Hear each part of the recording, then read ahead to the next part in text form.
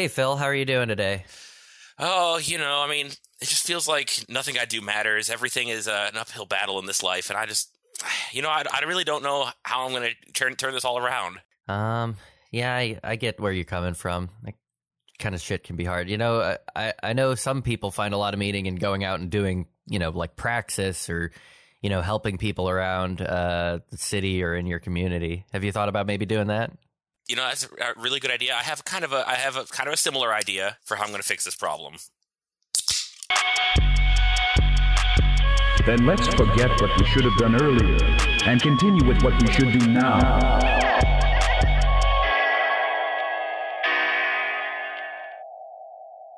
So, in all seriousness, now that the intro is wrapped up, how are you doing, Kyle? I'm doing pretty good. Blizzard ongoing. Things are pretty nice. I wasn't expecting this much snow. My heater did die this morning, but otherwise things are okay. Well, freezing to death in a bedroom is a treasured pastime of poor folks. Welcome to being not very wealthy. Welcome to being a prole. Northeast. Yeah. Hello, prole. Yeah. No, I got blankets. I'll be fine. I got a space heater and blankets. I will live the 1 or 2 days that it will take. God, for I your hope landlord to bother to answer the email that I've sent to him. So we'll find out if they even fucking. It sucks that this is like behind the curtain. We're recording on a weekend. This part, and I could look up how to open this piece of shit unit. But if you did that, you'd void warranties and. I'd be completely contracts. fucked over by the people who own the building that I live in, so I don't want to do that. If I owned this place, or if I had, I don't know, if there was any reliable maintenance, then maybe I could do things better, but whatever. No, it's just like if you fix your own iPhone, Apple reserves the right to shut down your phone service. Yeah, that's fun. That's great. So, heaven forbid we not have pointless, arbitrary, extra make work just to make sure that this wheels of capital can keep consuming everything. Keep funneling that money to me. That metaphor that kind of got scrambled is fine. Oh, well. How are you doing then? Outside of the intro, honestly not bad. It's been pretty mellow lately, I'm still pretty stoked about how the Zorzon and Oglob special came out, so that's got me riding a little higher. Yeah, that does feel pretty good. Yeah, it feels like something work that I'm proud to have aided in putting out. You wrote it. You did about half the work, so. Yeah, I don't know. I think your editing work was more time than the time I put in writing it. Maybe. I don't know. I will say this. Usually the split on this show is like 80-20. For the Zorzon and Oglob thing, it was like 60-40. So I'm closer to helping more. But yeah. Anyways, it's all the same. My landlord has COVID, so for even though he's normally very diligent, for the first time I've been dealing with some stuff that I can't get fixed right away. Yeah. But it's nothing major. Our shower is leaking a little bit into the basement, but no big deal. Oh. Yeah. It is what it is. Yeah, do you have like buckets or some shit down there? Fortunately, it's like right over where the washer is, but clothes washer. But the good news is I can just, since it's dripping down there, I just make sure I bring a paper towel down with me each time I go, and then I just run the spin cycle so it drains it out and cleans it up, and then I'm good to go after that. We just don't shower while we're doing laundry. All right, well that's easy enough, I guess. Yep. So yeah, it's not the worst thing. Could be a lot worse, but yeah. It's all, and it's not like any of it really matters, because as the theme of this episode would dictate, nothing really matters unless you think things do matter, which they do, because who knows. But the subject of this episode is nihilism. The question being good or not good. Great idea or greatest idea. But yeah, to jump into it, I'm Phil. And I'm Kyle. And we are the Unsocialists. And yeah, as you all listeners probably know by now, I don't think any of this matters. I do think that the universe being as big as it means that some species out there has gotten things more right than we have. Thus, the premise for Zorzon and Oglob at its core. And I also think that even they don't matter, because the universe will eventually reduce back to a singular molecule, and then it will all be nothing. And then maybe we'll repeat the process ad infinitum. Who knows? Yeah, I think my interpretation of things is a bit different. It's still coming, I think, from kind of a almost nihilistic perspective. Not one that's I would not call myself a nihilist. I would say that in a lot of ways I am more not like an adherent of any of these kinds of philosophies, but like Camus. How am I forgetting his first name? I don't know who you're talking about. I'm sorry. 1 second, I'm going to grab my book real quick. See, I fucking knew it. I knew it in my head. I was like, it's Albert Camus. He's a French philosopher, fiction writer, very good. Honestly, great short stories. A little weird about he's like a French Algerian, like a white colonial Algerian. So mixed reviews on his pro or anti-Algerian independence stances, but his philosophy kind of stemming out of his study of like Nietzsche and then Kierkegaard and other people who were searching for this, like, what is the meaning of the world shit. He came to the idea of, he's one of the people who came to the idea of absurdism, which is to take like a really broad look at it. It's to say, like, we know generally that to struggle against like death and to struggle against the world as it grinds humans down, as it demands all of our labor and then things fall apart, to know, like, on a historical spectrum as well as like a personal way, that things will fall apart eventually, probably. It's absurd. But in that doing, it is the act of struggle which, though absurd, will give us meaning. And yeah, there's a lot to be said for... And that's certainly like a very Wikipedia-ass review of it. But I mean, feel free to read his books if you are more interested to research it super deeply, and I'm sure we'll touch on it more throughout the episode. But yeah, there definitely is something to that struggling, kind of grants a sense of purpose. But I don't know. I mean, the problem I face as a full nihilist is that all the nihilist like heroes of philosophy are people like Nietzsche who are like, yeah, no, it doesn't matter. So fuck everyone, get yours. Mm-hmm. And it's like, no, that's. Can we be nihilist and not be shitty people? Are the two mutually exclusive at all? Can we extricate them, maybe? I don't know. As someone who thinks none of it really matters, I still see no reason to bring more suffering into this world just because then it's easier for me as an individual. That's silly. I'm thinking, numbers game. Even though nothing matters, we may as well try to increase the experience of the collective as humanity as much as possible while we deal with this struggling nothingness. Sensible Secret Service agent.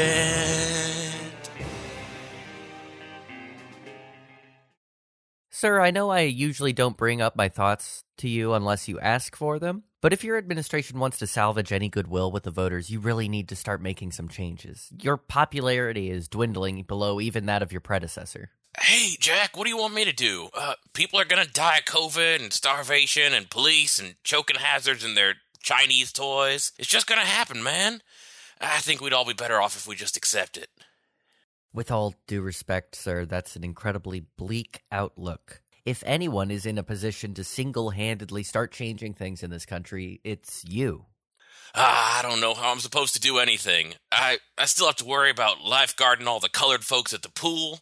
How can I change things? Now, if my black friend Barack were here, he'd change things. But he hasn't been coming in lately.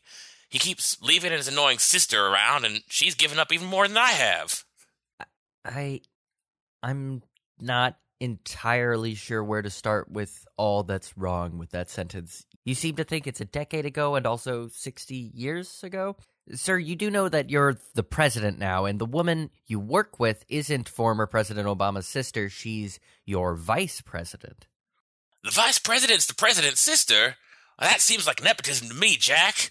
Oh, man, there really isn't anything we can do to change this corrupt system. Might as well go back down to the drive-in and take little baby Hunter to see a talkie. He could do to learn a thing or two from Bo. I'm sad now. Come on, man, what's the point of saving the world? Mr. President, I know that losing your son was hard.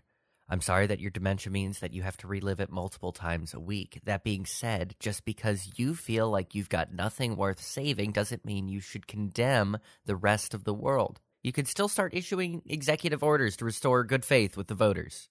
I know our electoral system is severely broken, but with a high enough turnout, even America might start building towards a progressive agenda. Hey, I went on TV and said I didn't like that we couldn't pass things. What more do these people want from me? Sir, I mean no disrespect, but I think they want you to take the reins on the highest office in the most powerful country in the world. That's why they voted you in, to start changing things for the better. Nah, I won this election because everyone hated Trunks.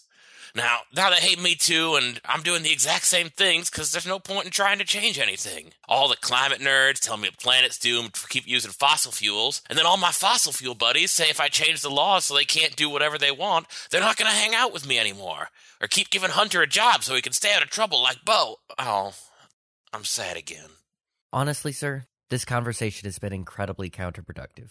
I came in here with the intent to convince you that there was still hope to be had in this bleak world, and now I'm more hopeless than ever. Still, I'm going to keep trying. If I can break through that dementia-addled brain of yours for even just a few minutes, maybe I can remind you why you got into public service in the first place. Public service? Service? My God, I've got to make some calls. I have to change the world. Really? This is outstanding. What's the plan, sir? I need to get back to my roots as a senator. If we get our fine troops back out in the world, we can bring democracy to every country that gives up so we stop shooting them. Then everyone can have two amazing parties full of freedom to choose from. We might save this planet yet. Oh, man. We really are doomed. Sensible Secret Service agent. So you and my brother, my middle brother, have a similar outlook. He calls it, he's like basically like a do no harm nihilist kind of, Yeah, like you had mentioned the other day, do no harm. It's the Hippocratic Oath. Oath. Yeah, it's that shit. And that makes sense. I think that I haven't done a whole lot of reading into Nietzsche. I haven't done a lot, but I think we do put a little, it is a bit of a, I think, at least popularly understood, like selfish kind of ideology is nihilism, at least in the way that most people think about it. I know that some people, I know like Trotsky, person who I don't agree with his ideas, a lot of it, but he's mentioned that it's impossible to be like a communist if you think that the world is ending, if you think that it's gonna fucking if nothing's gonna matter, it's impossible to be a communist. I don't know how right that is, because of course at the time, humanity is rife with millenarian traditions, people thinking that the world's gonna end right then and right there, where they are. I mean, honestly, we probably won't live to see the end of the world. We'll see the beginnings of the end of the world, and but even Gen Z's kids might see the end of the world. Who knows? Depends on how much we keep fucking up. Well, even but if it's they not have about kids. us. Well, that's the thing, though. Even the idea that we can see the end of the world on the horizon is like similar to how the apostles, after Jesus died, they thought if it wasn't in their generation, it was a generation and a half, so they'd be like their kids would see the second coming of God. It's that kind of millenarian impulse to see that anything beyond you, that you are close to the end, since we are dealing with our own mortality. And that's like such an interesting, I think, impulse for people to struggle against, because that's, I think, part of what makes it absurd, is that we are trying to own the fact that we are mortal and will end, at the same time as having no context to understand what that end is. And so when we die, especially that we live in this huge, hyper-individualized culture, especially now, it's when we die, that is world ending. That is all that the world is to us, is we are subjects, one subject. And if we die, that subject, that subjectivity that understands the world ends. And that's one more problem I've had with 90% of nihilist philosophy, is the idea that, because nothing matters, you are all that matters. And it's like, no, nothing can matter, and we can still try for the best. And here's the thing. I think I am a I mean, my communism may not be, I am growing more communist by the episode. I'll put it that way. But I am at a point where my life where I'm like, maybe we'll fix it. Who knows? Maybe humanity will figure shit out and get everything right. Maybe we'll survive as a species for millennia and generations and millennia to come. Who knows? But eventually it's all coming back to that cosmic singularity. It's not like humanity thriving and succeeding would make a big difference in the infinitude of the universe. There we go. That's where my nihilism comes from. Is literally nothing matters in a 5 trillion year heat death of the universe kind of way. Yeah. I have, I recognize that, and I think you're on the cosmic scale. Yeah, things are going to stretch out far beyond any of our comprehension to a point where nothing that we do will withstand a million years, let alone a trillion years, I mean, most of the things that we are doing right now, I mean, except for all the plastics that we're surrounded by will decay and be gone. Like all of the papers that you've written, for the most part, sometimes they live if you keep them in a really dry place. But all the stuff that we are putting into this digital universe, that's all going to, eventually either become obsolete or fail. Like all of this podcast will disappear before, probably 100 years it's gone or less, more like 20. But who knows how long podcasts will exist as a thing. Right. They'll keep podcasts around because it distracts us. Like I'm distracting all of you assholes. Come on. I like Chapo's take of like, even if we have a nuclear apocalypse, it'll be like, oh yeah, the radioactive dogs are out in New York again. Yeah, everybody stay indoors or get eaten by the fucking hordes of zombies. Yeah, no, I think that there's like this scale issue where I think, yes, it's easy to kind of look up at the stars and think, I can see that light that has traveled hundreds or thousands of years to get to me. And we are so incredibly removed from that. Like I would die long before I ever came in anywhere near, if traveling at the same speed as that light, I would die before I came anywhere near that star. The massive scale of things does make you feel small and does make these small things that we do seem even smaller. And I think that that's a valid way to look at it. I also think though that if we work down to where the things that exist we know exist, and the things we can affect we know can affect, like our worlds become much smaller in that sense. When we bring down that scale to, and I'm not saying it has to be, I guess, especially now, an individual level, but if you just bring it down to not even the country you live in, but like your relationship with one other person, or your relationship with a few people, or your, existence inside of a group. If you can work in smaller pieces, it's kind of like the therapy thing that people, my fucking therapist has told me. It's like, deal with shit in batches, smaller and more manageable, that kind of stuff. And even then, a lot of times it's futile. And that futility can fucking drag you down. And you're not wrong, but as a nihilist, I still stand by, I encourage people to do things that are, useful. It doesn't matter if in the looking out view, it doesn't have any cosmic effect, or even if it doesn't have any effect on the world around you, even if you're just shouting into the void. Doing things is simply just a way to get by, even if you don't believe it's going to change anything. And there's no reason to stop doing things just because you can, because that's going to make both you and the people around you feel less attached to the life they're living. Yeah.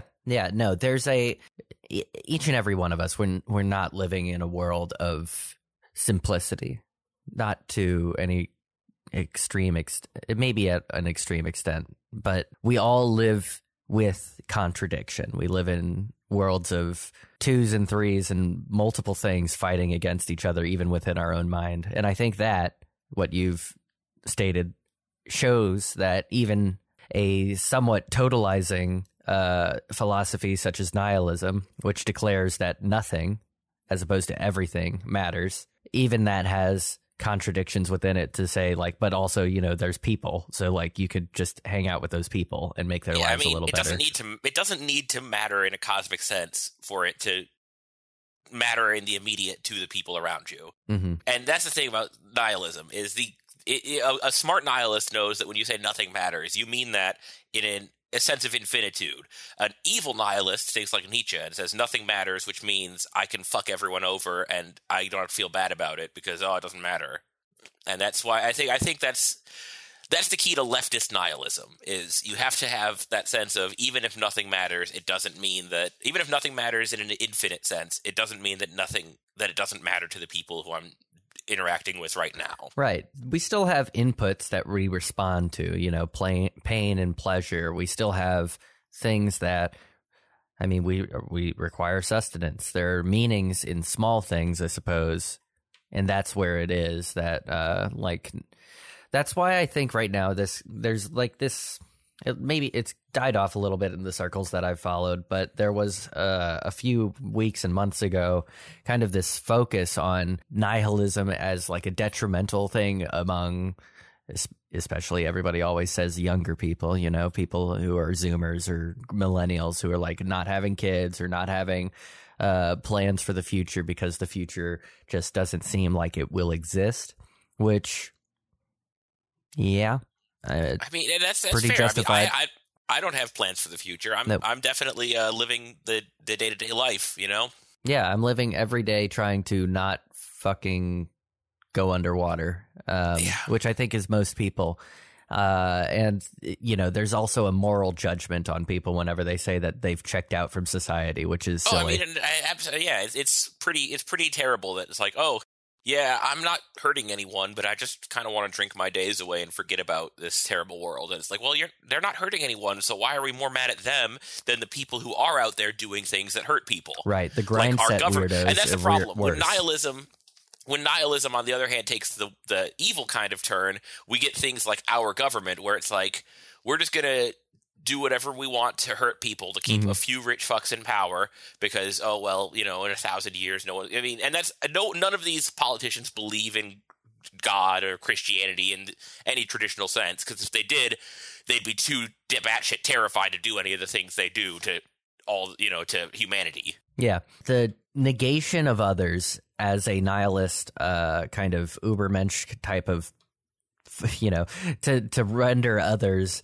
as meaningless to your happiness, that kind of thing, to render the cosmic scale unincluded, to render every interaction that you have with other beings as something that can only benefit you or be discarded, like that's a horrible impulse, and one that we see is encouraged by a algorithmic capital accumulation model. Like that's what will happen. It's hard for a machine such as capitalism. It's hard for a system to have a nihilist or a philosophy, but it has an ideology of domination, and it uses similar tactics to a very selfish, like nihilist tyrant would. We now return to Capital F.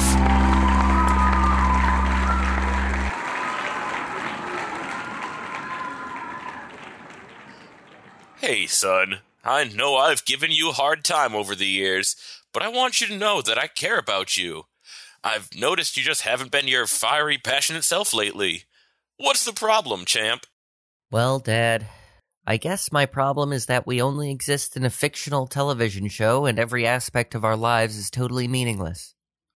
Okay, Robbie, I'm trying to reach out here. I know you have some twisted views, but could you be serious for a second? I am being serious. Okay, remember that thing I used to say all the time? I want you to listen really hard after I say it. All right, here goes. Dad, are you trying to have an intimate emotional moment? Gross city! That wasn't very nice of you, Robbie. I'm trying to be a good parent right now. Are you telling me that you didn't hear the laughs and cheers? Oh, I remember Cheers. Man, that was a great sitcom. See, right there, it happened again. Look, Dad, I don't know what happened, but somewhere along the way I got this horrid curse. Now I know that we're the ones in a sitcom. A sitcom in a sitcom? You know, Robbie, I think you've been watching too much of that Rick and Morty show. That show would have an episode where they become self-aware about being in a show. Man, who writes this garbage? Okay, watch this. You know how Anna is overseas? Why, of course. She's making sure America can bring democratic peace that only unregulated capitalism can provide to all the unfortunate socialists of the world. And she's getting half off on the interest to her college loans in the process. Right, whatever. Look, I'm going to step out of my room for a bit, but I'll be right back. Wait, Robbie, where did you go? It looks like you just vanished. Oh, my word, you're back with Anna. Oh, Anna, it's good to see you. How's Daddy's favorite little murderer? Wait, how'd you do that?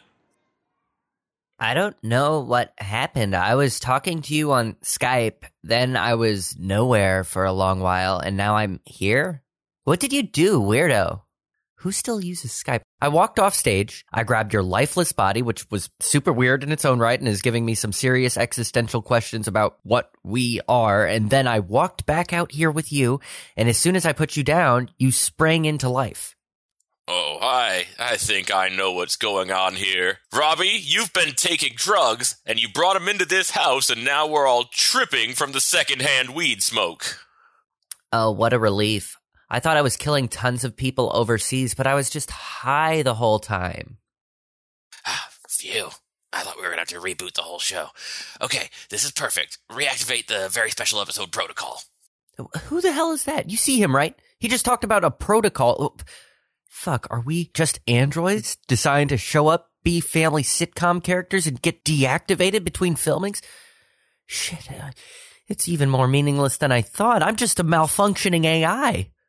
All right, that's enough of that, son. I know when the world seems bleak that drugs may seem like an easy way to escape the pain, but that pain helps give life meaning.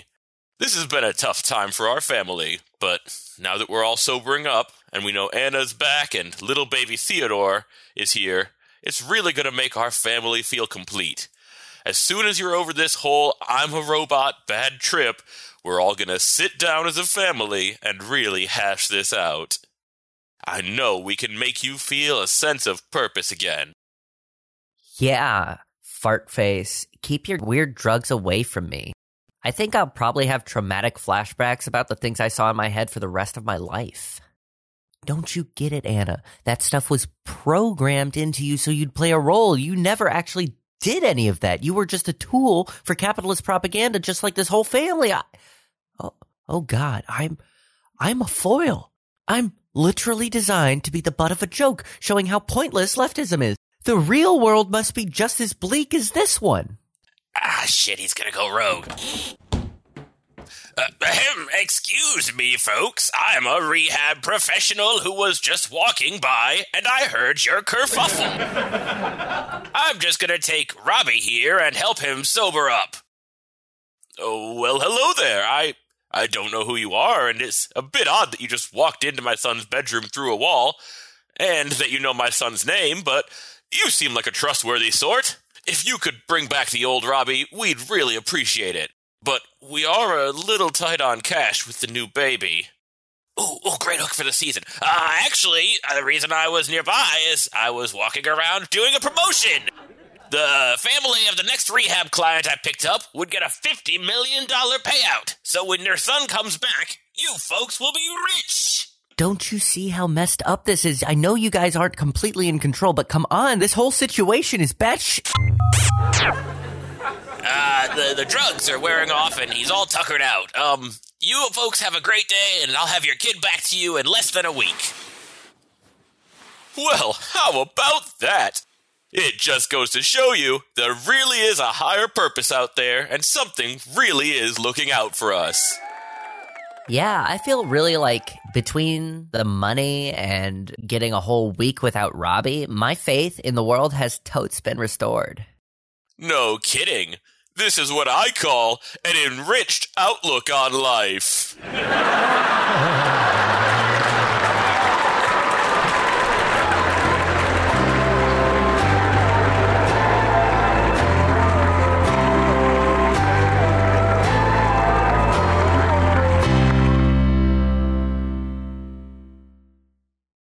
mean, and that's the problem. If leftists want to win, even if nihilism is the correct viewpoint, even if it all doesn't matter, if leftists want to win, their nihilism has to be just as potent as the right-wing version of nihilism, which is actively doing stuff to harm people.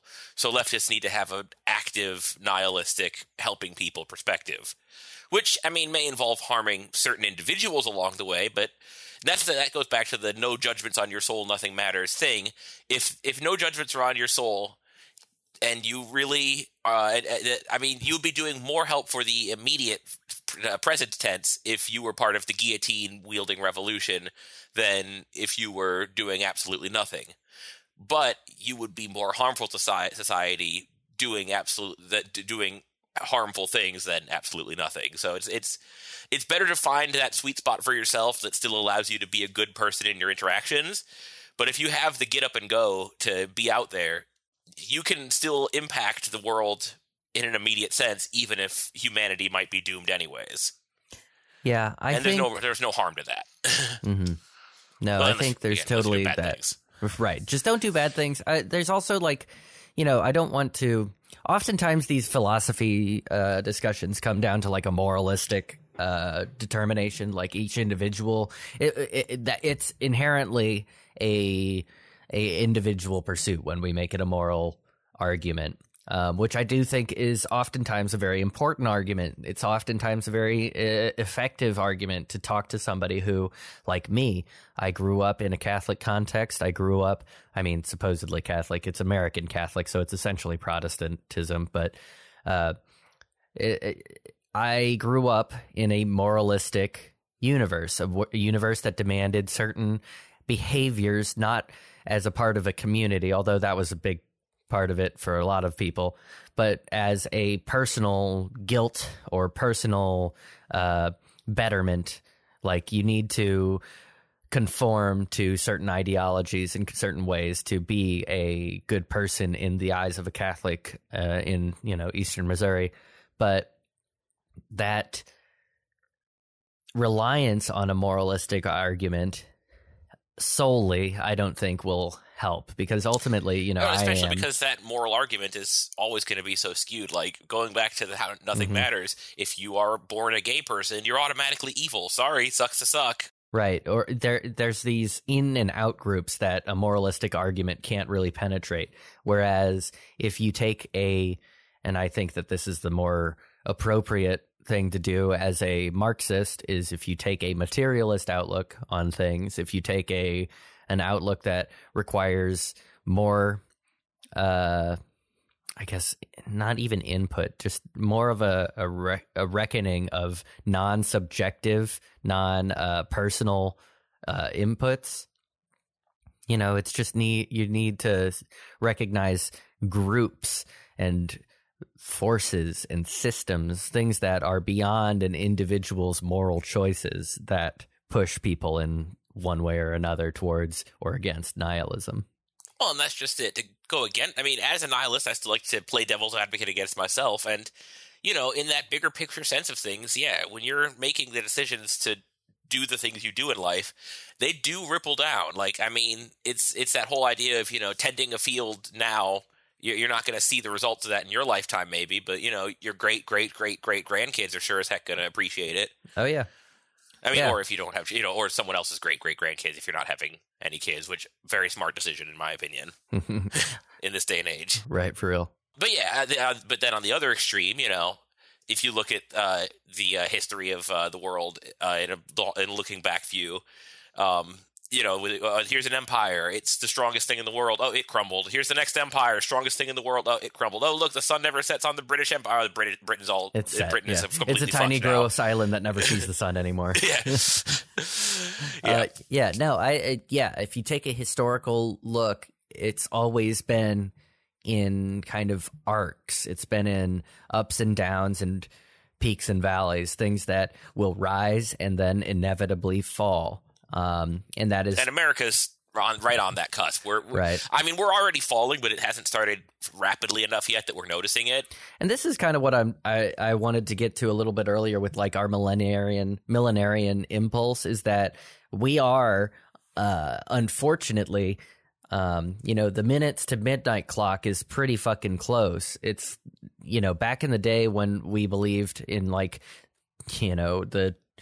early 1500s, when we started seeing Protestantism pop off and a bunch of millenarian people thinking the world's going to fucking end then, or way further back, with the generation and a half disciples or the Seventh Day Adventists, all of these millenarian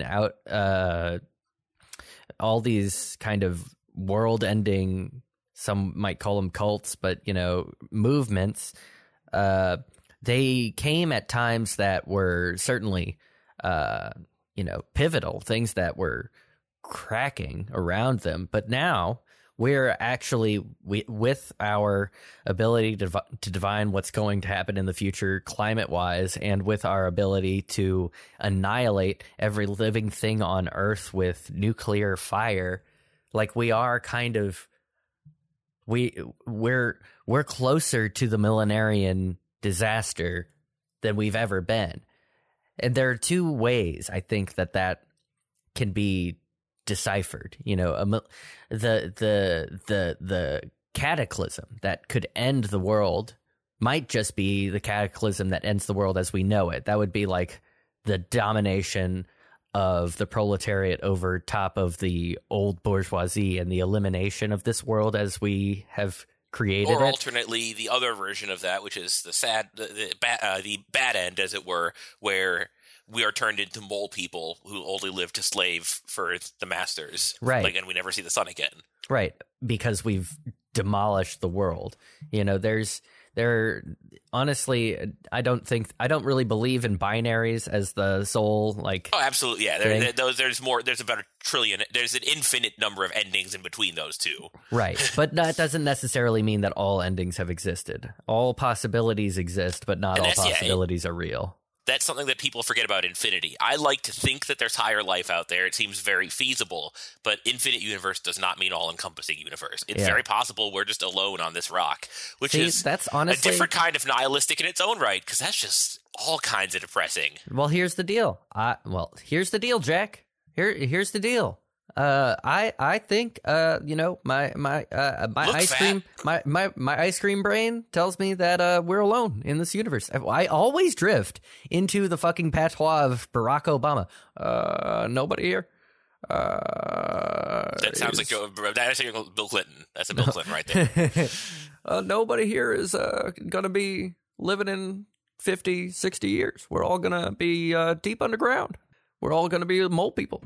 Hey, if you believe that humanity is it, then I think that there's no point in believing in a beyond. I think that there are two, that it's about as it's about, I think honestly, for me personally, because obviously everybody has different contexts that they believe things in, and they change between all of us. But in my context, I think that believing in a heaven and hell is about as important as believing in space. Or not, well, space obviously exists, but believing in outer worlds type life, shit that's out there that exists in a kind of intelligence that can be understood is what we know.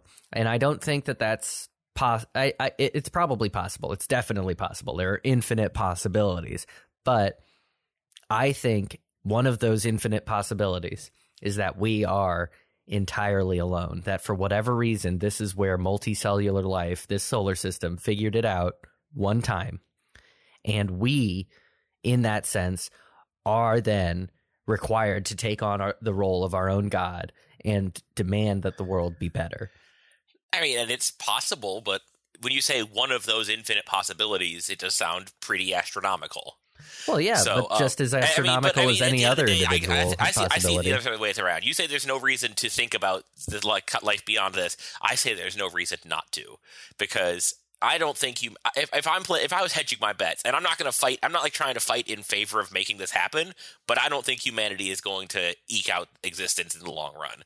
I think that we're going to bite the big one somewhere along the way. I hope that the rock that we live on thrives beyond our existence. I hope that we don't nuke it into the ground. I hope that we leave something to regrow so that the dolphins have a good fair shake, because I think they deserve it. Maintaining the atmosphere, that's really the important bit, because we can take a fucking hit by a meteor and all life can end or whatever, but if we nuke our way out of an atmosphere, we're fucked. Yeah, I don't know. I mean, it all comes down to escapism. I think that there's an escape in just thinking there's something more out there, and it makes life more tolerable. But then again, escapism is dangerous in its own right, and you can see that just by looking at the top 5 companies in the world. If you add the top 5 companies, which their value added together is over 10 trillion, 4 of the 5 of them are tech companies, because we all just want to make it go digital. No, let's not don't look at anything. We don't exist here now. It's called the metaverse. One of them is an oil company, so Saudi oil, go figure. Cool. Yeah, duh. But yeah, I mean, escapism is a multi-trillion-dollar industry. There's more money to be had in escapism than our national debt, which is a made-up number anyways. Yeah, it's all fake. Yeah, we could just pay that down with fake money. It doesn't matter. Yes. But it's, I don't know. It's tough to say that there's no purpose in thinking of life outside of this, just because I don't think there's any purpose to thinking of life here either. Yeah, no, I don't want to say that anybody should not. I read a shitload of. I still read a shitload of sci-fi books. I love the idea, the thought experiments of it. The thing that bothers me about it generally just stems from me thinking that we are minimizing the importance of life that we actually have here. And that's what I think is the impulse of people who, worship Elon Musk and want to go to Mars with him. See, I guess I'm just that kind of guy who says, even if you are one of the most notable figures of history, in 5 million years, no one's going to care. Well, that's sure. But again, coming back to what is scale and what are we ready to admit that we have control over? And I think if we admit that, at least on a practical scale, that life outside of humanity doesn't, or life outside of Earth doesn't exist, if we practically accept that the world which we inhabit is the only world, at least for the moment, then I think it gives a grander importance. That's why I think so much of, not earlier societies were better at managing the land. I mean, some were, certainly. If you look at Native American societies. They were weirdly mostly communist. Strange how that works. Well, interestingly, I was listening to David Graeber, who's an anarchist, anthropologist. I'm not an anarchist myself, but he was talking about specifically how societies in Native American societies, largely say post equestrian Lakota and people of the Great Plains, they would transition from societies that had police force, deputized police forces while they were out in smaller bands hunting, and then when they came together for larger gatherings of disparate clan groups, then they would kind of loosen those controls because they'd be sharing in a surplus. So it's it's interesting. It's an interesting take, one that I'm not entirely, I'm not sold on all of their conclusions, but that's an interesting thing to think about. They were partially communist, at least part of the time. And when they needed to be, quote unquote, authoritarian, then they could be. But authoritarian is definitely one thing I've changed my tune quite a bit on. I think the word's just kind of meaningless, especially how it's used in America. Yeah, I had this whole Reddit brand of leftism for a long time, where it's if we ever want to, tell people they have to do anything ever, then we're being mean and we shouldn't do that. Yeah, and it's sometimes people need to do stuff so that we can keep functioning. Right. I mean, again, going back to my nihilism, and even as I was saying the 5 million year thing, I'm that's not helpful to leftism. I don't know. That was a bad point to make. It's just because nothing matters doesn't mean we shouldn't try to make something good happen. Mm-hmm. And I think that's not going to happen by everyone just sitting back and watching TV or using their Apple or Microsoft devices, which are the two most valuable companies back to back. No, I think you hit on it, though, that the thing that's going to help people is, you know, the recognizing the grand scale, the grand meaninglessness of the universe and our place in it. Just so you can cope. Yeah, as like a coping thing, sure, go for it. As like a thing that is a thought experiment, also, yeah, go for it. There's something too. I do it sometimes, especially when I'm not in the city, when I'm out in, you know, a place that I can actually see more stars. Like I'll look up and I'll see all of this expansive universe and think how fucking massive and far away it all is, and think about how small that makes everything that I do, that how small it is that I, you know, sleep in a little late or I fucking watch a show. Like that's a minuscule amount of time. But to me and to my subjectivity, that's kind of a chunk of your life you'll never everything, have back. Yeah.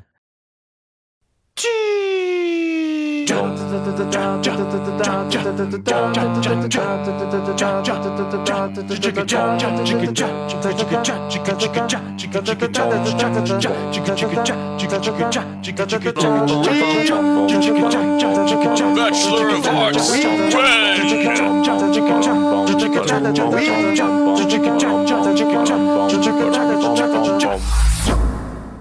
Sweet, dude. It looks like we landed safely. We're in ancient Greece, during an era when it was under Spartan control. I guess we're probably around 380 BC. Right on, Bachelor dude. Check the architecture on the horizon. All those columns. Oh, it's sick as fuck. I mean, for the buildings that are actually standing, man. All that destruction and misery here is kind of a bummer. No kidding, brah. Now, let's find out where the disturbance to the timeline is. The sooner we can fix it, the sooner we can stop Emily timely, wimbly stuff from destroying the fabric of reality. You know what? To hell with the Spartans. Let them tend to their own fields. I'm just gonna let myself starve. That will show them. You've got a point. I've been out here doing whatever I'm told and haven't seen anything in return for my labor. If I can't have a nice life, then the society should just crumble. You think that might have something to do with it, man? You know, man, I think it might. Hey, bros, what's up? Couldn't help but hear you're saying you're giving up on living. I'm all for you doing you generally, but aren't you worried about the future of humanity and all that? Oh, don't be ridiculous. Nothing I'm doing here makes any difference. Yeah, what has humanity done for us? And who in the seven hells are you? All right, my bad. You guys can call me The Bachelor, and this is my faithful roomie. Yo, what up, man? My name's Blake. This guy's roomed with all sorts of people before me, though. Anyway, brah, I know you feel like nothing you do matters. I feel that. It can be rough looking out on a broken world, thinking it's always gonna be that way. Well, isn't it? The Spartan lords get to live the high life, and we're all just going to suffer for eternity. Nah, that outlook isn't completely on the level. Have you heard of this Plato dude who's been making the rounds lately? Yeah, we've heard of him. It must be nice to have such an easy life that you can just walk around saying things for a living. Oh, no doubt, but, you know, some of the stuff he's saying is actually pretty sick. You know, in a few years, he's gonna write this piece called Republic. It's gonna totally turn society's view on stuff on its head, get people thinking of building a better future instead of just the present. Well, I have no idea how you would know that. Oh, didn't I tell you? We're time travelers, my bad, man. Oh, of course you are. Look, you nutters can think whatever insane stuff you like, but could you go do it somewhere else? Nah, I don't think we can. See, we're here because something is wrong with space and or time, probably both, as they tend to be inextricably linked. Anyway, long story short, something about you guys giving up and letting these lands die is detrimental to the future. I don't buy it. It's just enough crabs to feed a few hundred people. Something like that isn't going to make any difference in the big picture. Maybe not in like 20 years, but think about like 200 years, man, when the fertility of the land is still going strong and feeding people. Not just any people, by the way, man. In less than 50 years, your fellow Greeks are going to kick the Spartans out of the land and bring their ideas of a functioning society into other lands. This dude, Alexander, he's going to whip the Spartans' asses, and then Actually, maybe I probably shouldn't get into the specifics. He does some gnarly shit. Long story short, your ancestors are going to need all the food they can get. Well, even if everything you're saying is true, why should I care? It's not like I'm going to be alive to see it. I don't even care what happens. Hey now, don't be too hasty. I think it would be pretty cool for my niece to have a happy world to live in. No, sorry. Life is still gonna suck for women for at least another 2,500 years or so, but think how much more it would suck to not have a life to start with. You know, I feel like we're not doing a very good job of convincing you guys. Look, I know tilling these lands is a shitty deal. No doubt about it. It sucks, man, but if you stick to it, it seems like you're going to be important to the growth of modern civilization. How righteous is that? You're right. You haven't been convincing. I'm still sticking to my giving up plan, and I hope both you weirdos choke. Oh shit, shut up. The Lord is passing by. What have we here? Who the hell are you two? Hey, Broseph, I am the Bachelor, and this is my trusty roommate, my trusted roomie, Blake. Sup? It matters not. You are not to be on these lands. I will have you beheaded. Oh, 1 sec. I gotta snap a pic of this with my phone. What is that device? The sounds that it made panicked my horse. I've been thrown off and am now being trampled to death. This would be more satisfying narratively if it wasn't in an audio medium. Also, it sucks that this nonsense is my last words.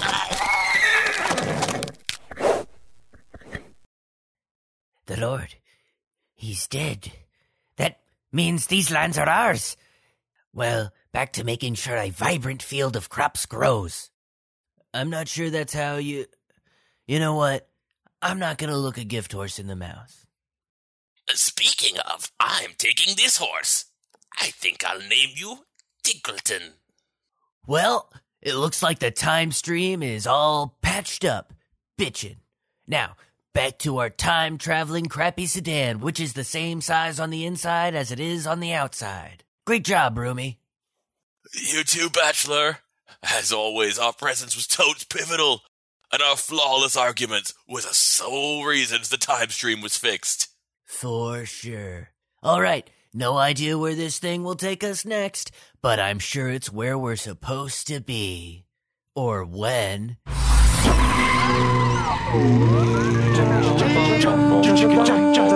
Bachelor of Arts,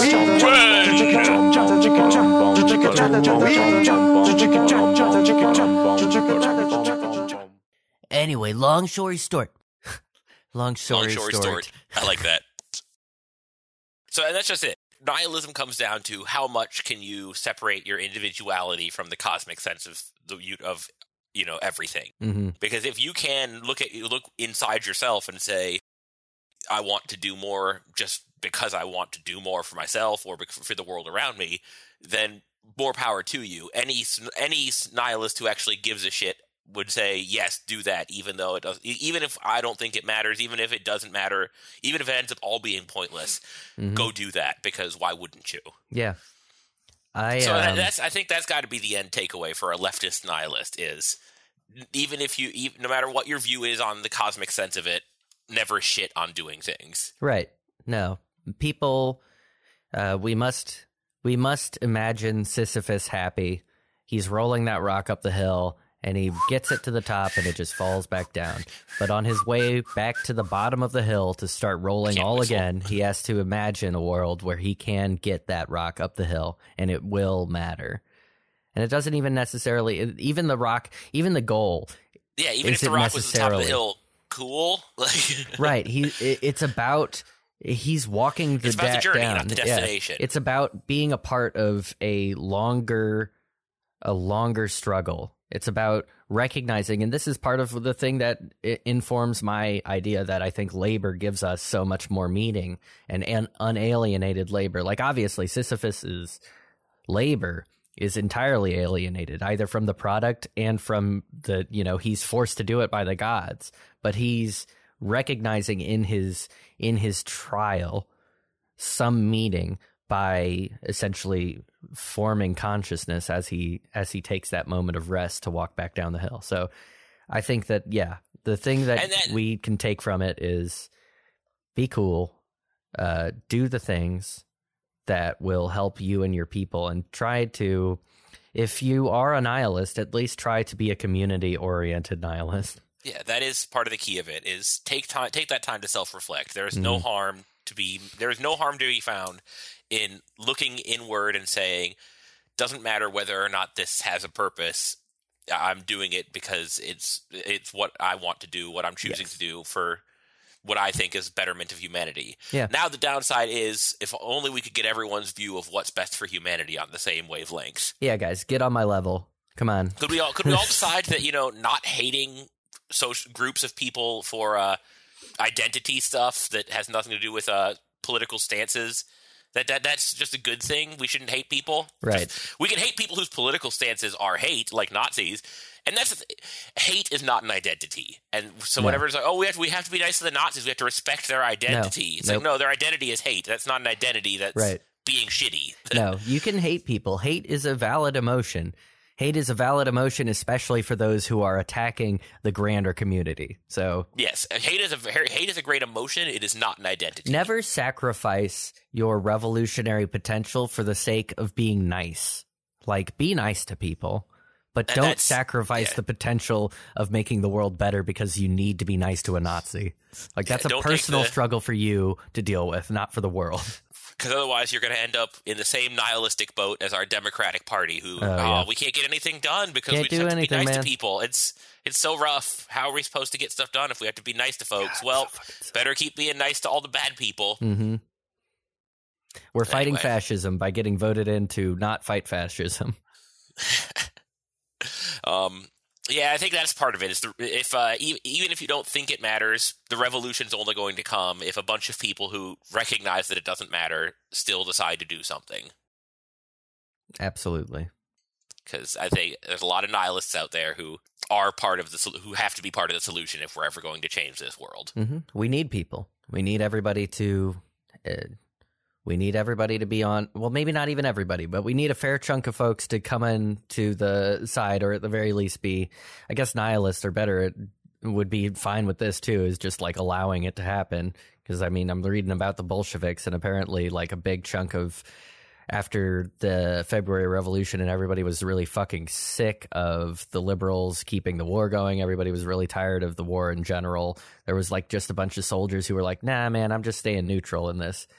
So as long don't be as Switzerland. Switzerland's not going to save the day. Right. And Switzerland's not helping anybody except the rich right now anyway, so don't be them. Unless you're rich, I guess. Fuck. And that's the problem. People who would be in a position to make the biggest differences are also the people who are most inclined to keep being evil douchebags. Mm-hmm. So we need to as a collective, and that's I guess the key takeaway is nihilism is, yes, nothing you do matters, but it doesn't mean you can't still be part of the collective. Right. It doesn't mean that you can't try to be part of the solution rather than the problem. Because if enough of us try to be part of the solution, then even if nothing matters, we can still make nothing matter for our species for that many more millions of years to come. Yeah. Doesn't the future have a chance? Shouldn't the future have a chance to not matter too? Yeah. Great. I think that's a great note to end our little tete-a-tete on. And we knew this one would be a bit of a shorter one because it was more of just a free-form discussion. But look into philosophy, form your own views on how much the universe does or doesn't matter, how much humanity has a stake in it, But at the end of the day, no matter what your views are, the most important thing to take away from it is go out there and try to do the right thing. Yeah. Like always, I would say go ahead and look up Albert Camus' Myth of Sisyphus. I would suggest probably listening to like YouTube videos about it first, and I'd because say it's a bit of a bitch to all read. the nihilists out there who think Nietzsche is a cool dude, go fuck yourself. No, read Kafka. Don't go fuck yourself, but do try to reevaluate your perspectives. Kafka's better, guys. Kafka is a much better nihilist for sure. Yeah. I think that's going to do it for the discussion part. So I think we're ready to jump into the news blast. To the news, dude.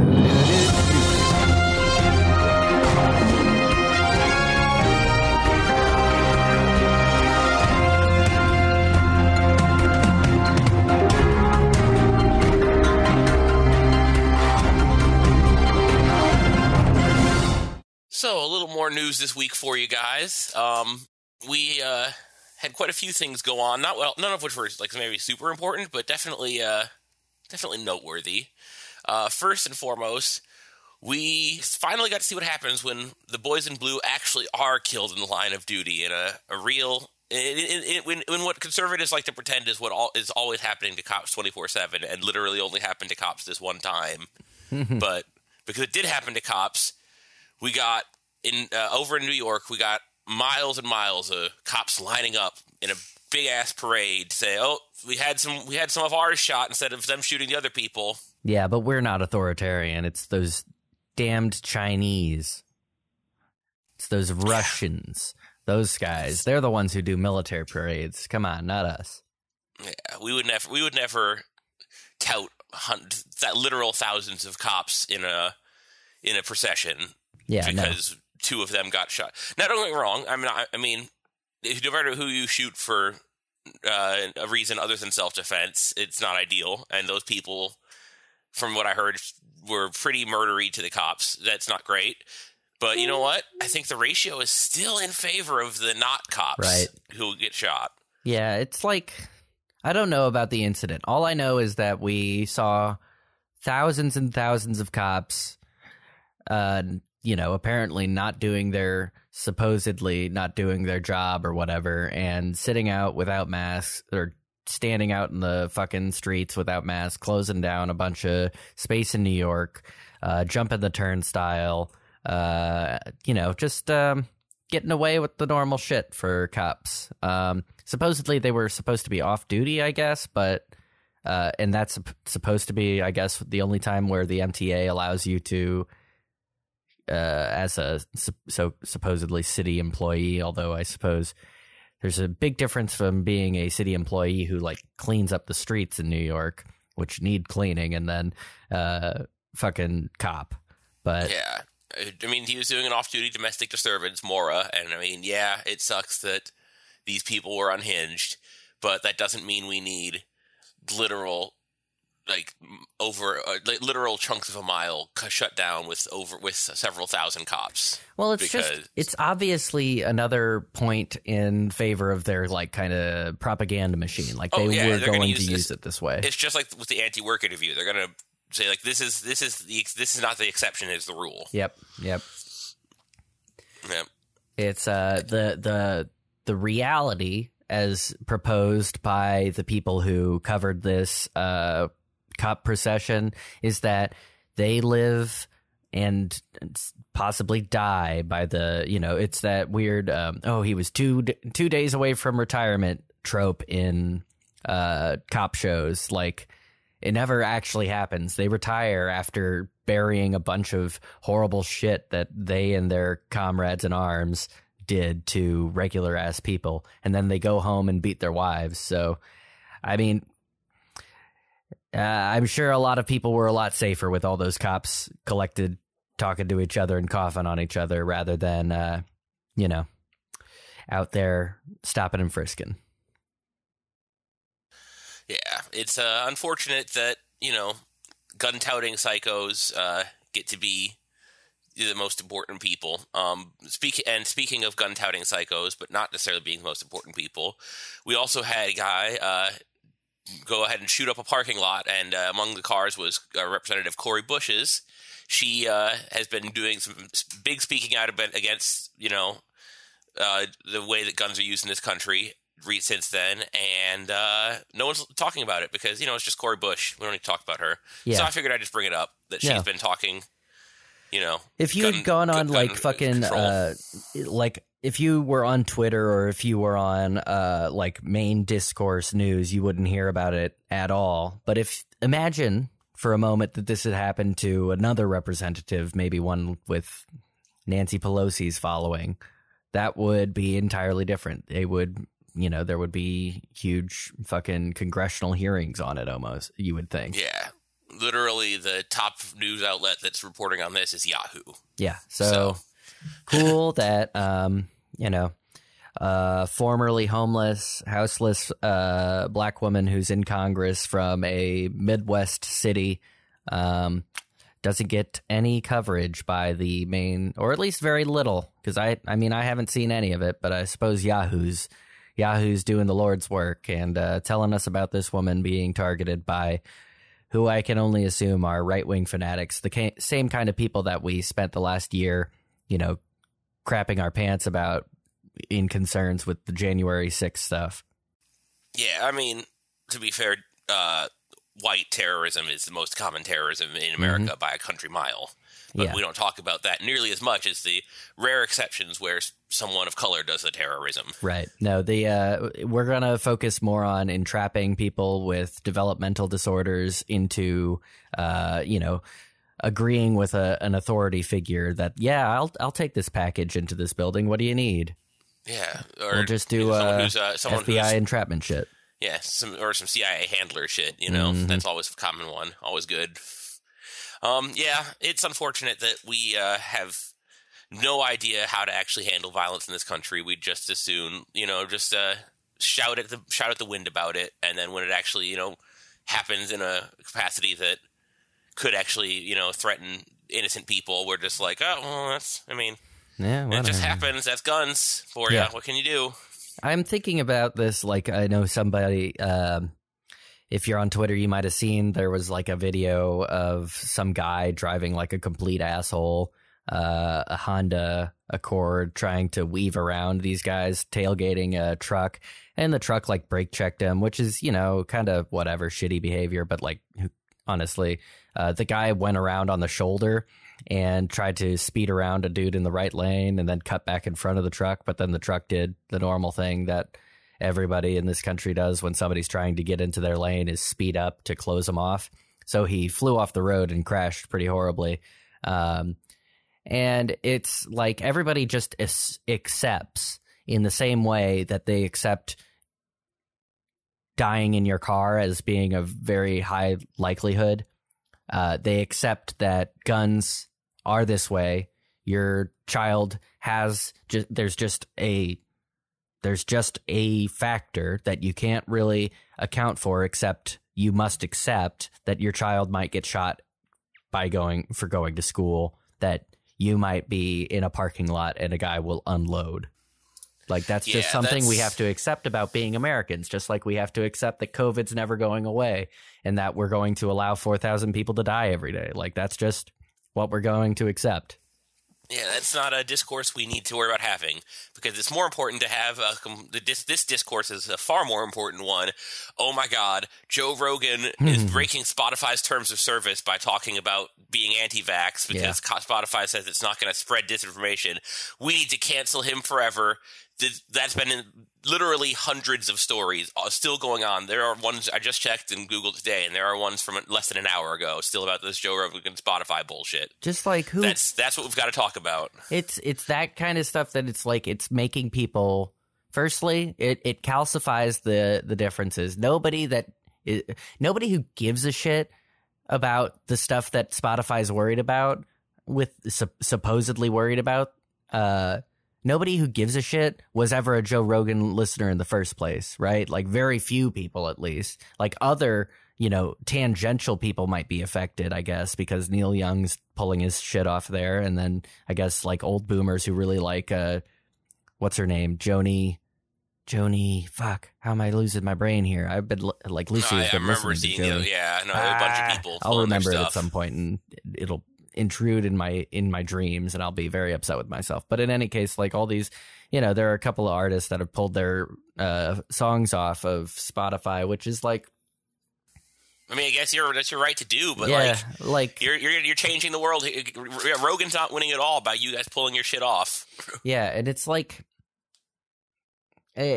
part of me, it's like there's, I think it's often a cop-out whenever people are like, there's no ethical consumption in capitalism, which, of course, there isn't. It's entirely based on exploitation. But to think that, like, I pulled off of Spotify because they're shit.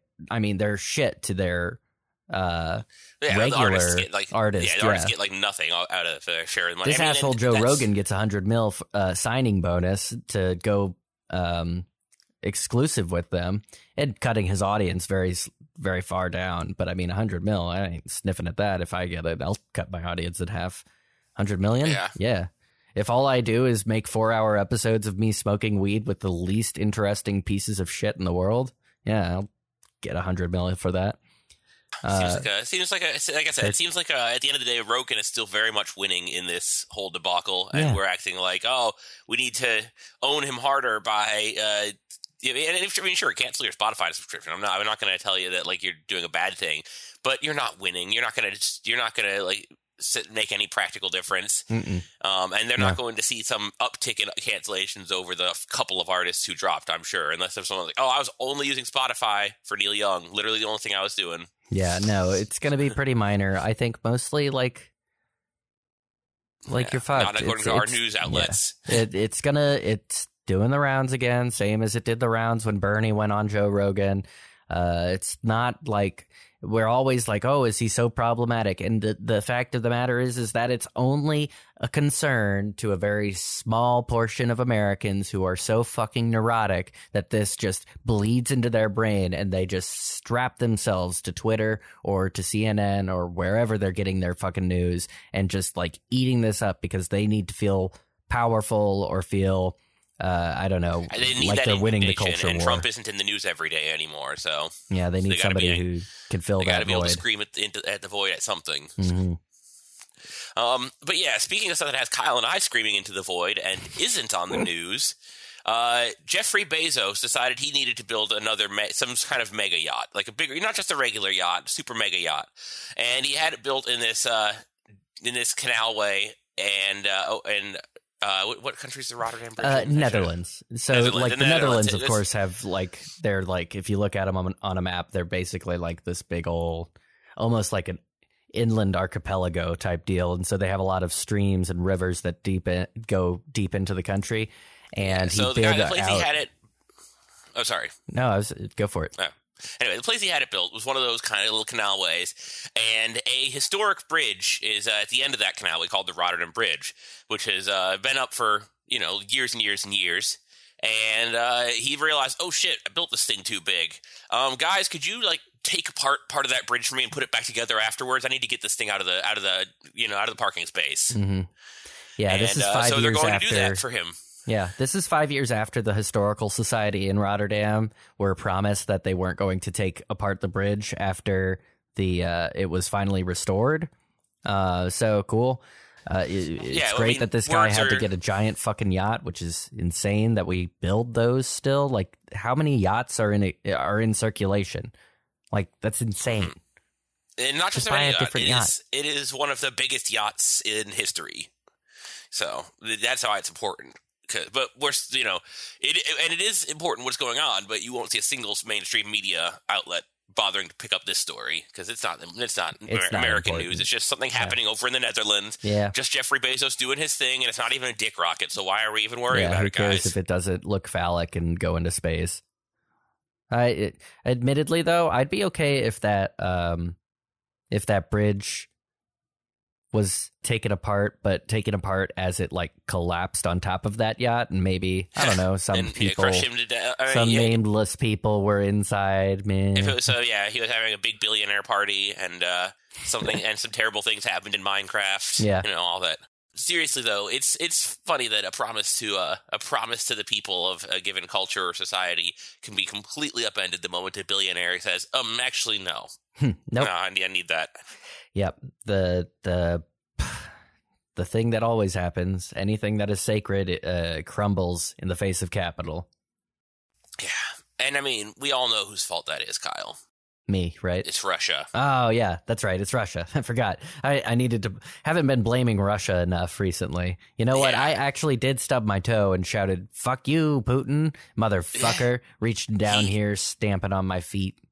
I mean, I know my cat's been in a real lather lately, and I'm sure they're just upset about Putin. Like, it's been jumping all over the house, acting psycho. Don't you really miss the democratically elected Yeltsin? That would have been great to keep him around. Yes, clearly he understood how to handle his people, and clearly we didn't need to do anything to stop him. But now that Putin is doing all of his evil, we might need to intervene because they're definitely definitely planning secret ops to make sure that Ukraine provokes them using top secret psychoanalytic technology and Russian evilness and secrets. And you know who told me all this, Kyle? Oh, who told it to you? This guy named Ned Price, and he seems like a pretty wise dude. He's on Biden's cabinet. Oh yeah, no, he's what, the State Department, I guess press leader or whatever you would call them. Yeah, and I think I can't recall, but I'm fairly certain he was in the CIA, but he quit because he had too many problems with Trump. So, good, well, I mean, definitely he's one of the great good bona ones. fides. We know he's then. one of the good ones because he doesn't like Trump. If you don't like Trump, it means you win. Admittedly, though, obviously, if anybody hasn't heard, there was a press conference with Ned Price, the fucking ghoul that he is. There's been a lot of Ned Price conferences that are worth watching because one of the reporters, Matt Lee, generally does end up roasting him because Ned Price is a complete fucking buffoon. He's a worm. He's a fucking worm and lies constantly. Or, yeah, buffoon is a good word too, because he essentially comes up there, he goes and says, all right, so they're making a false flag. The Russians are going to prepare a false flag to justify invading Ukraine. I'm always going to say excuse me, Mr. the Price, Ukraine. Jesus. How do you know that? What proof do we have? Well, if you just heard me, I said that I just mentioned the proof. If you would prefer to listen to the Russians, then I guess that's you. But me, as the mouthpiece of the United States government, as well as the people in Britain and France and all of our allies, agree that, yeah, there's a fucking false flag out there, man. And you just, I guess you just prefer Russia. So you said actions such as these suggest otherwise. Suggest meaning they suggest they're not interested in talks and they're going to go ahead with some kind of what action are you talking about? One, the actions I've just pointed to. The fact that Russia continues to engage in disinformation campaigns. You made an allegation that they might do that. Have they actually done it? What we know, Matt, is what I have just said, that they have engaged in this activity, in this planning activity. But let me because obviously this is not the first time we've made these reports public. You'll remember that just a few weeks ago. I'm sorry, made what report public? If you'll let me finish, I will tell you what report we made public. We told you a few weeks ago that we have information indicating Russia also has already prepositioned a group of operatives to conduct a false flag operation in eastern Ukraine. So that, Matt, to your question, is an action that Russia has already taken. It's an action that you say that they have taken, but you have shown no evidence to confirm that. And I'm going to get to the next question here, which is, what is the evidence that they... I mean, this is like crisis actors, really? This is like Alex Jones territory you're getting into now. What evidence do you have to support the idea that there is some propaganda film in the making? Matt, this is derived from information known to the U.S. government, intelligence information that we have declassified. I think you know... Okay, well, where is it? Where is this information? It is intelligence information that we have declassified. Well, where is it? Where's the declassified information? I just delivered it. No, you made a series of allegations and statements. Would you like us to print out the topper? Because you will see a transcript of this briefing that you can print out for yourself. That's not evidence, Ned. That's you saying it. That's not evidence. I'm sorry. What would you like, Matt? I would like to see some proof that you can show that Matt, you have been shows that the Russians are doing this. Ned, I've been doing this for a long time. I know, that was my point. You have been doing this for quite a while. You know that when we declassify intelligence information, we do so in a means we do so with an eye to protecting sources and methods. Is not going to fall. I remember a lot of things. So where is the declassified information other than you coming out here and saying? Matt, I'm sorry you don't like the format, but we have declassified. It's not the format; it's the content. I'm sorry you don't like the content. I'm sorry you are doubting the information that is in the possession of the U.S. government. No, what I'm telling you is that this is information that's available to us. We are making it available to you in order for a couple reasons. One is to attempt to deter the Russians from going ahead with this activity. Two, in the event we're not able to do that, in the event the Russians do go ahead with this, to make it clear as day, to lay bare the fact that this has always been an attempt on the part of the Russian Federation to fabricate a pretext. Yeah, but you don't have any evidence to back it up other than what you're saying.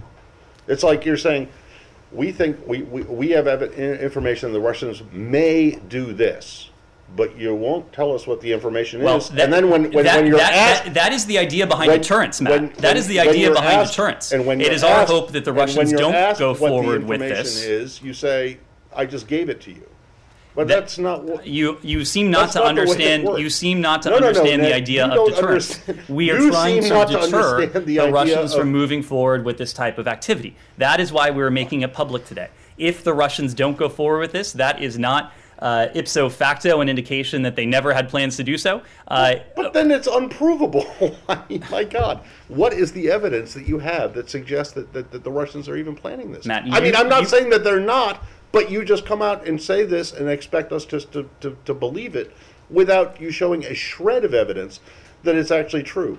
Other than when I ask, or when anyone else asks, what's the information? You said, well, I just gave it to you, which was just you making a statement. Matt, you said yourself, you've been in this business for quite a long time. You know that when we make information, intelligence information public, we do so in a way that protects sensitive sources and methods. You also know that we declassify information only when we're confident in that information. If you doubt the credibility of the U.S. government, of the British government, of other governments, and want to find solace in information that the Russians are putting out, that is for you to do. I'm not asking what the Russian government is putting out, and what is it supposed to mean? Video, because U.S. officials are describing very specific scenes, but do they actually have a video? The fact that we are able to go into such great detail, obviously I'm not going to spell out what is in our possession, but I will leave it to you. I will leave that to your judgment, your imagination. There are no facts that you've spelled out. Coming days, do you have evidence that this was intended to come out in the coming days? We've said, Ben, for some time now that the Russians have positioned forces. They have undertaken preparations that if Putin decides to move forward with an invasion, they're positioned to do so. They are poised to do so. In the coming days, I mean, is that a timeline that? Yeah, I mean, asking for any modicum of evidence or any shred of proof. That's you're right. I was being propagandized by the evil Russians by asking that question. Yeah, I'm so glad that you've recanted. I almost basically said communist China was good. What was I thinking? Yeah, no, that's like another tangential thing that came right around the same time that Ned Price's stupid interview happened. Is Josh Hallway was like, maybe we should like not keep pushing for Ukraine to join NATO. Because, like, firstly, in 89 or 90, when they promised, I believe it was Gorbachev, or it might have been Yeltsin by then. I guess he wouldn't have technically been in the Russian Federation, might not have been formed just yet. But they promised them that NATO would not expand past those lines. And, of course, since then, we've gotten closer and closer to Russia. So trying to get a bordering state to join NATO is a little big. I mean, we've always lied to all of us, including our allies. So it's not like any surprise that we would lie to the Russians about expanding NATO. But Josh Hallway is like, hey, maybe we should not do that because we should focus on killing the damn, he's doing full yellow peril shit, like totally saying that we need to shift all of our focus to containing China because they're the real menace. Yeah, don't worry about this Russia shit. We got bigger world wars to start. Right. We have two choices. It's lob nukes at each other for a fucking cow patty pasture in Ukraine or a pipeline that you can cut through it, or start some sort of proxy war in the South China Sea. Like there are the two options in this democratic nation. Yeah, clearly we have our priorities straight because, it's important. The United States, it has an obligation, a moral duty to stand up for all the Nazis in the at that Ukraine border. Yeah, we have a moral obligation to cover our eastern flank, which also includes supporting to the hilt the Azov Battalion. Yeah, and it's not problematic at all because Biden's staff told me so. Yeah. Biden's staff told me that the only good thing to do, the only just thing to do would be to start this war. Yeah, if you really feel like you want to be a patriot, and better than that, actually, you want to be a global citizen, it's really important to be ready to start a nuclear exchange over Ukraine. Yes, because that is healthy, not bloodthirsty, war hawkish behavior. Nope. Not the guy that was chair of the Senate Foreign Relations Committee during the build-up to Iraq. No, he wouldn't lie to me about this. Biden has proven that he is the most progressive president ever, and he would never want war. No. Except for all the stuff he's done to signify that he probably wants war. Right. Plus, he's still, a couple of months ago, everybody was very excited about the fact that the records keeping had changed under the Trump administration, so we weren't hearing about as many drone strikes, but we just heard about a horrible drone strike that supposedly killed an IS leader, which is up for debate because they don't provide any evidence. That was another thing that Ned Price was grilled on, or Jen Psaki was grilled on as well. It's like they're putting up yeah, we definitely got another al-Baghdadi just like Trump did. We're better than him, right? Remember that? Remember we won this? We done that? In the meantime, we also killed 13 civilians, including 6 children. So cool. Successful strike. Well, Biden, has made a habit of saying all this stuff that I didn't like about Trump is stuff that I'm going to keep doing. In fact, there was another story I just saw a bit ago about Biden backing up another Trump policy that he slammed during election season. Oh, yeah. No, I think you're remembering the... He's basically saying, yeah, we're going to keep deporting people because COVID. And he's like, yeah, I have absolutely failed miserably to do anything to help anybody with COVID. So that means that I can continue my reign of deportation, which is at a rate higher than Trump's. Right now, he has 1.8 million people that he's deported. That's an insane fucking number in 1 year. That is an insane fucking number. And many of those people are Haitians. Many of those people are struggling with COVID in their own nations, but also places like Haiti, which have been destabilized by us very recently.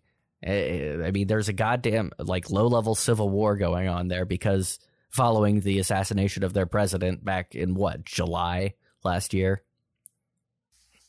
Yeah, I couldn't tell you, but it's definitely right. Clearly better over to just send shipment back over there than to do what America promised to do by its inception, which was be a melting pot and open to all people. Yeah, no, this is those were bald-faced lies from the founding fathers said them too. So. Oh yeah, they were lying even about letting over the fucking Italians. They didn't like that. This is just This is an aperitif about the main course of climate deportation and policy that will block people from getting into the safer spots in the Northern Hemisphere. Nothing's going to be super safe. We can tell right away. If we start a nuclear war. Yeah, the nukes are going to fucking kill us all. But and everybody, they keep pointing at that minutes to midnight clock. I think everybody's just kind of tuned it out. But it might happen. I don't know anymore. Biden is trying to. Biden's been doing a lot of just general terrible stuff. He's trying to block this guy who has $100,000 in student loan debt. Who a judge says, your debt's clear, and then Biden's trying to undo that on the guy. It was one of his big legislative wins when he was still a senator, is making sure that I and everyone like me who has student loan debt, you as well, cannot discharge it in bankruptcy. We have to pay every last dime of it. Heaven forbid the government not get its money for teaching you its information, because that information should not be free. Don't be silly. Why would we want people to be educated and informed? No. It's insane. I saw a woman post something that was like, I never understood, like, when people would mention in American TV shows that I was the first generation to go to college. And then she was from one of the socialist republics in the USSR. She was from, I think, like the Kazakhstan or Outer Mongolia SR.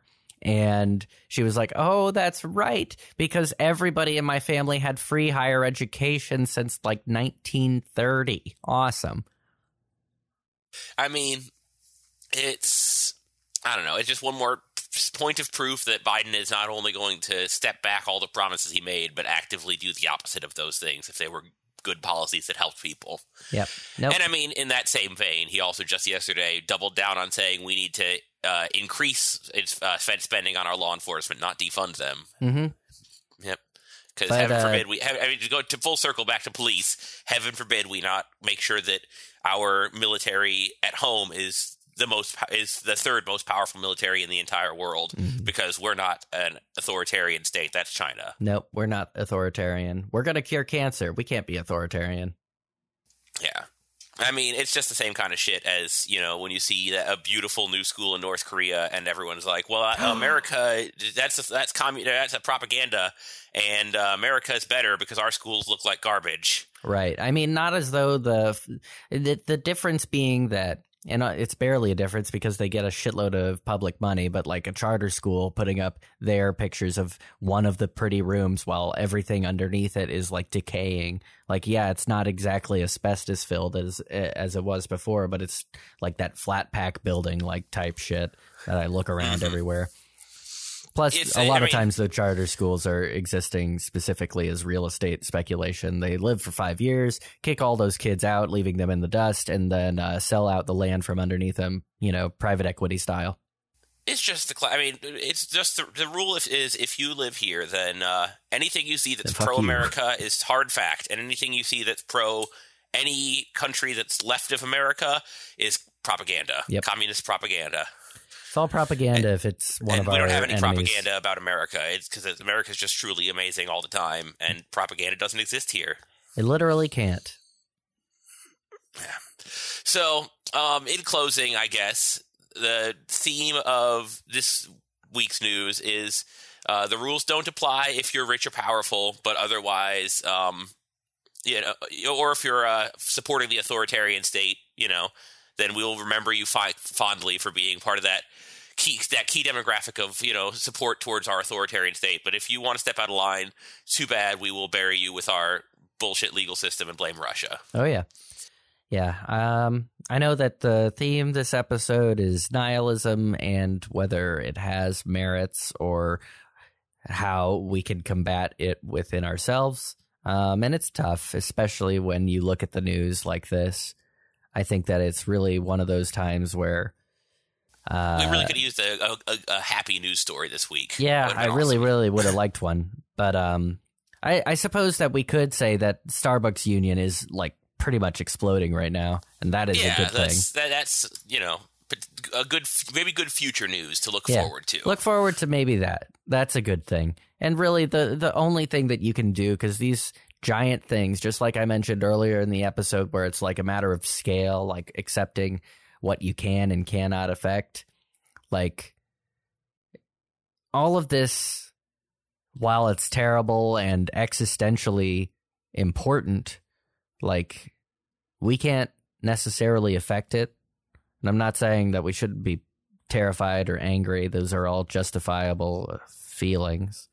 But I think there's so much more that we can do to make it better for the people we immediately have contact with. Yeah, and that's, I mean, really that's where any true revolution is going to start, is from the ground up. It's going to have to be even more grassroots than the Bernie campaign tried to be. It's really going to need to, and of course, hopefully, you know, run its marketing better, as it were. But you know, the most important thing you can do to really help this revolution get off the ground is go out there and make sure you make the effort, even in these trying times, to spread as much love and solidarity as you can. Love and solidarity, y'all. I'm sorry you are doubting the information that is in the possession of the U.S. government. It can be told in few enough words. We are not certain of his intentions even yet. They talk. So I am told.